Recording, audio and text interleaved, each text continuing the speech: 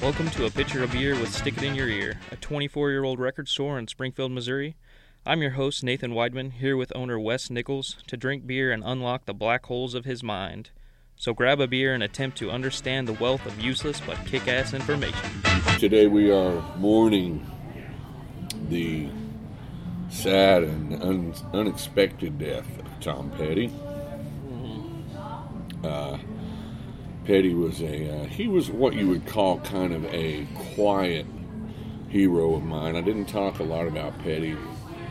I remember in the old days, in the days even when I was in like grade school and junior high and high school, he was incredibly respected in rock and roll, and he was one of those few guys that kept his dignity and kept sharp and kept writing even through the, what a lot of people would call his lean years, when people kind of stopped buying his stuff in the millions, which was, I would say, from the after the box set, with Echo and Last DJ and it was a big break, Highway Companion, between the greatest hits and then where he was. Isn't it weird? Isn't it always, literally, I'm talking to you like really for real now, but isn't it weird how greatest hits spell doom for every band in the world? You'll do fine, it seems, until the greatest hits, and very few can break that after the greatest hit. The Cars, prime example. You name all these bands that had greatest hits. You can go to kind of shit soft bands, ABBA. If they have a greatest hits, career over, done. Cars, career over, done. I don't know why that is. It's like the it's like a sequel to a movie. The break, pretty much. right. Like you have this great work area, and then you're like, you know what? Let's just remember it and put out this. Well, and it seems like it's always bands. They do greatest hits almost all the time out of contractual obligation. They go, okay, well, we owe our label. Got enough for 2 discs. One more, right. And so they end up doing the hits, but once again for Petty. That Hits comes out, and it's an amazing thing. And then it kind of fell apart. He had a box set after that, but it just seemed like after, that would have been the 70s, 75 or 6, when the first 2 Petty records came out on Shelter, which was Leon Russell's label, by the way. And they had from what I know, they had a kindred spirit in this guy named Denny Cordell, and Cordell was a southern Florida guy, and that's where Petty at the time had gathered together the pre Heartbreakers, called Mudcrutch, and they were just these kind of garage rock post psych band from Florida.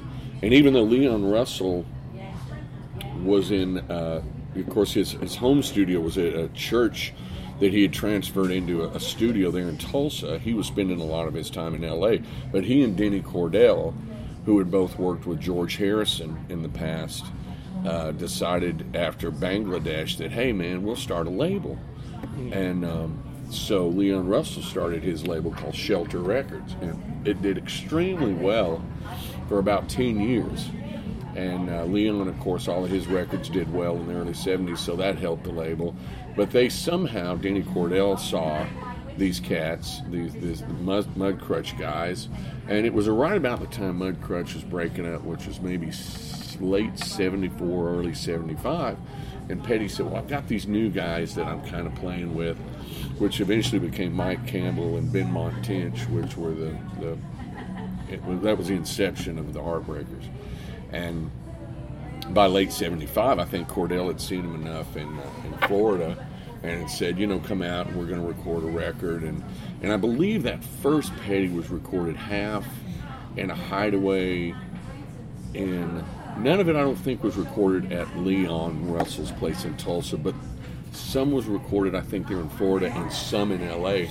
And after that, they hung out on the Shelter label for 2 or 3 records. And if you guys out there are looking for rare Petty, go try to find those first 3 or 4 records, not on the MCA label, but on Shelter Records. And those records are worth some money.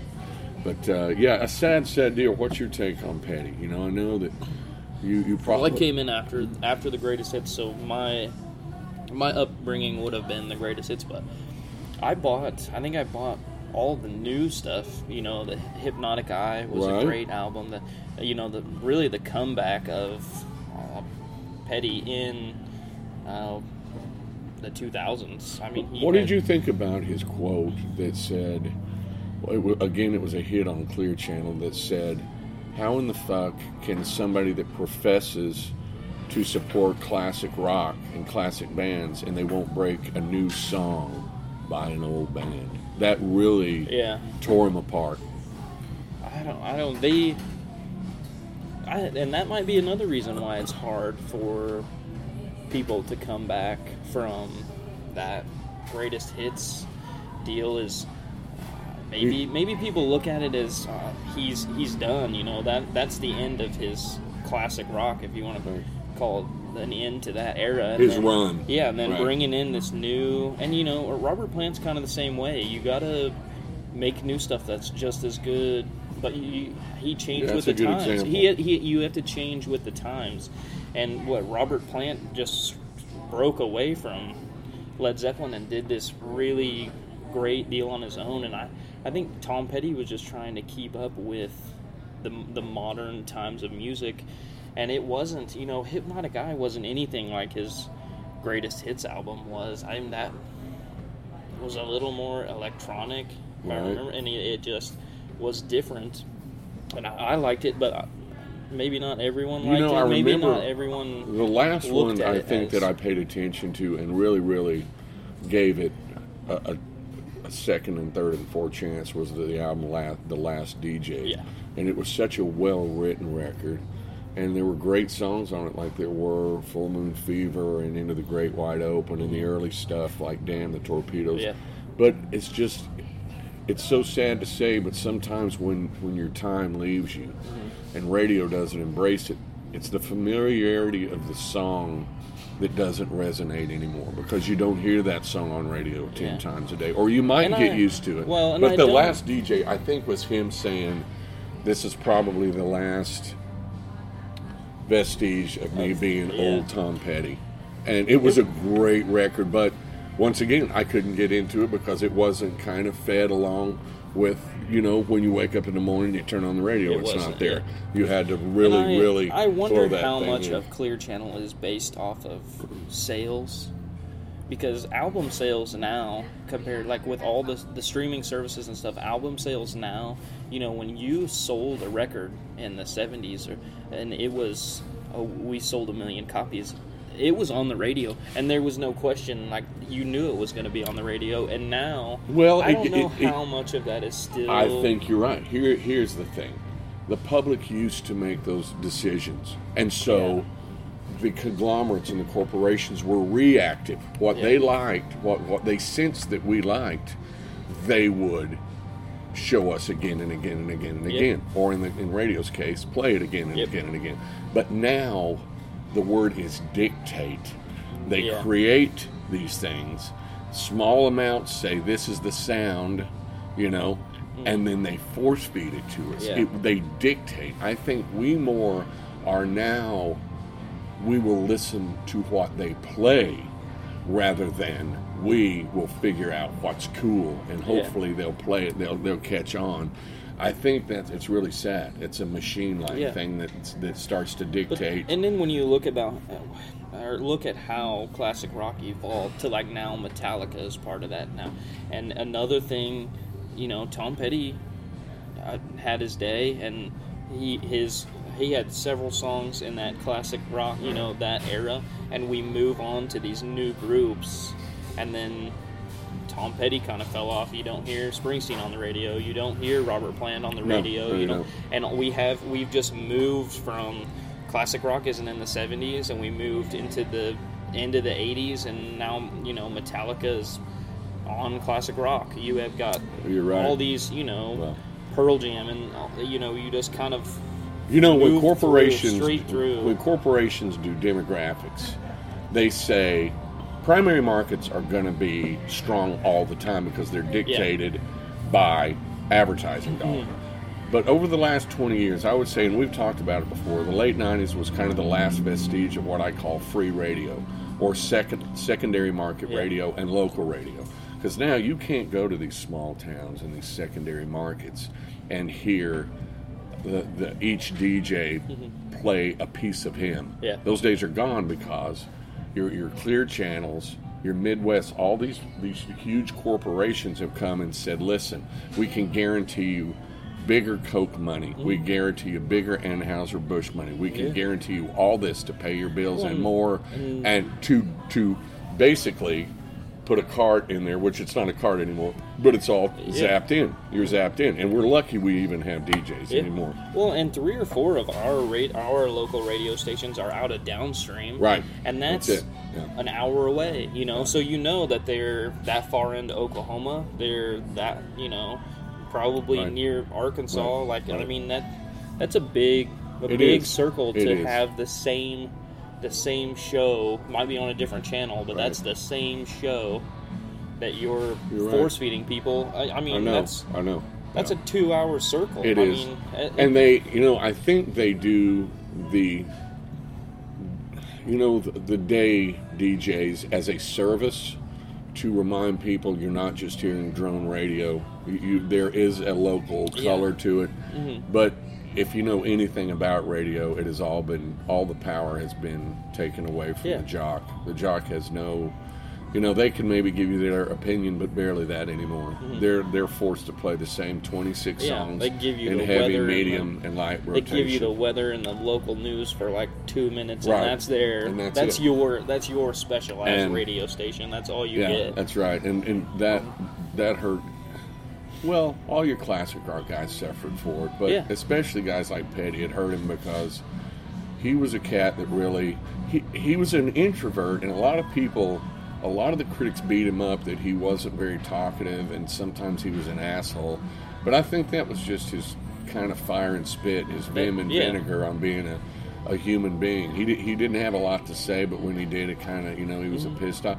He was kind of a Dylan Jr., and I think that's maybe why he and Bob Dylan got along so well. He was never in the media. He was never in not for anything bad. Right, the guy really was an introvert. He was an anomaly, and he did what he did, and he did it well. And I think that might be why people didn't connect with him, or did connect. You maybe, look at it either way. Maybe that helped him. Being that kind of mysterioso, the guy that really you didn't know too much about. But I think the bottom line is his body of work was so fantastically accurate, and it didn't waver. And it was thick too. There weren't many years that you didn't hear from him. He's not like one of these bands like 7 years later we got a new album out. He really, his work really was consistent. It happened, and you could count on it. Well, and it didn't change. And I don't want to compare the two, but Petty and the Heartbreakers was much like Pink Floyd. Times might have changed around them. But when disco came around, Floyd was doing Animals, and that's about as psych and weird and still proggy and VCX3, keyboards, and it was still a fuck you to whatever was going on. And Petty in the mid-'80s did a song called Jammin' Me. I think that was off of Let Me Up, I've Had Enough, or something like that. But anyway, it was him saying, all these fucking things that are changing, and I'm not going to change, man. Just go away. All this shit go away because you're just a fad. And he got away with that because then he comes back. I think a big help in his career, though, he might have maybe lost another 10 years without the help of Jeff Lynne at BLO.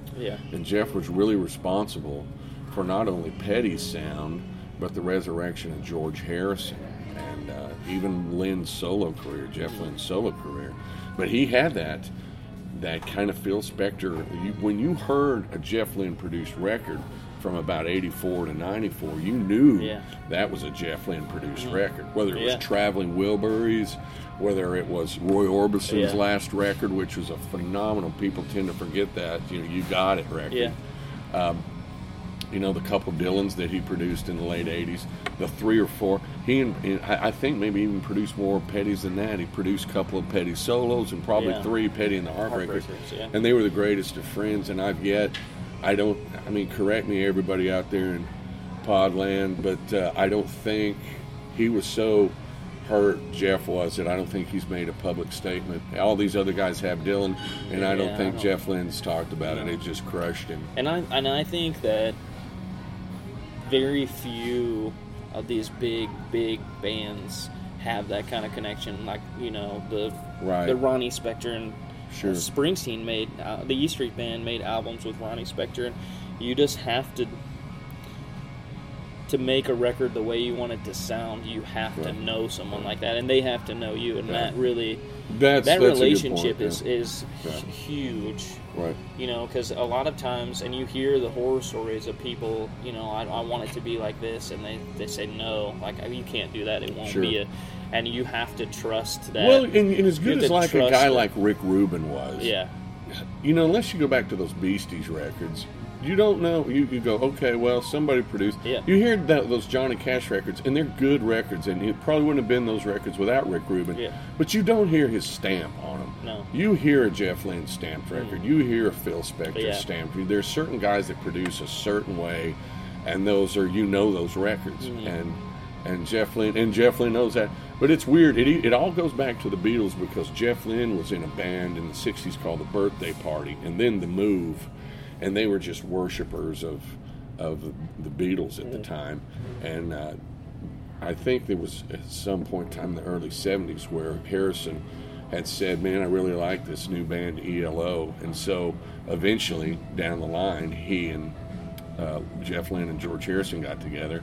And, of course, Harrison was buddies with Petty. Yeah. And so they were all buddies, man. It was Dylan and Roy, and that's how that traveling, and those two traveling Wilburys, that's just the mark of Jeff Lynne. It's that heavily produced, you know, very kind of wet drum and bass, which I absolutely love those sounds. And Petty, you know, those records fit his solo and the Heartbreakers sound so well, that real thick, deep, drony, kind of sad. Even the upbeat songs had a kind of an angle of melancholy to it. You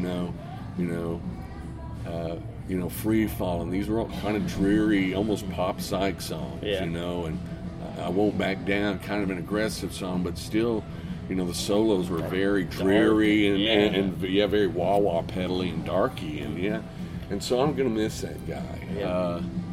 You know, I just miss his stance. He didn't compromise. That's the word. He was uncompromising and said, "I'm just gonna fucking kind of." You said it kind of changed on Hypnotic Eye, and I can't profess that I know that record, and it's sad, but I didn't know that record. But up until probably that, I never heard a record that changed that wasn't just, that's Petty, man, that's Petty. And I guess it was time. You know, my son Morrison saw the last show a couple weeks ago at the Hollywood Bowl and said he was just kicking. He said he seemed more active than he had ever been, and smiling and laughing and saying funny shit. But I did see there was what I think they said was the last interview that TMZ had on, and he just looked horrible. Yeah. He looked kind of gray. Well, he was so. I mean, he just got done touring, right? Yes. Like I think 3-4 days before, and he was at Malibu, and Mike Campbell was on NPR the other day, and they said, well, you know, were you shocked? He goes, yeah, we were all shocked, but there were so many times he would have a cigarette behind his ear, and he goes, you know what, guy, you know, someone would come up on longevity or mortality or whatever, and he goes, you know, these fucking things right here, this is what's going to kill me. I've been smoking between 2 and 3 packs of these a day since I was 15. And so that's, you know, the insidious drug of tobacco is what killed him. You know, 66, you know, that's awfully young. You know, you can do a lot of drugs, and I know guys, you know, you got your Keith Richards and your fucking but Springsteen's 68. Right. The guy didn't smoke. I don't think the guy ever smoked. Right. Didn't hardly drink. Like, no drug. And you can really tell the difference when it gets. He's lived through it. And maybe that's why Petty, you know, grew the beard the last 3 or 4 years, because things, he just looked very tired and sallow in the interview, and he was barely speaking above a whisper. But, you know, rest in peace, Tom, man. I don't know what else to say. But we lose another one. We've lost a bunch, you know, in the last 3 or 4 years. But everybody raise a glass to TP and the Heartbreakers. Took us a while to get there, but there you go. We made it. Bye-bye.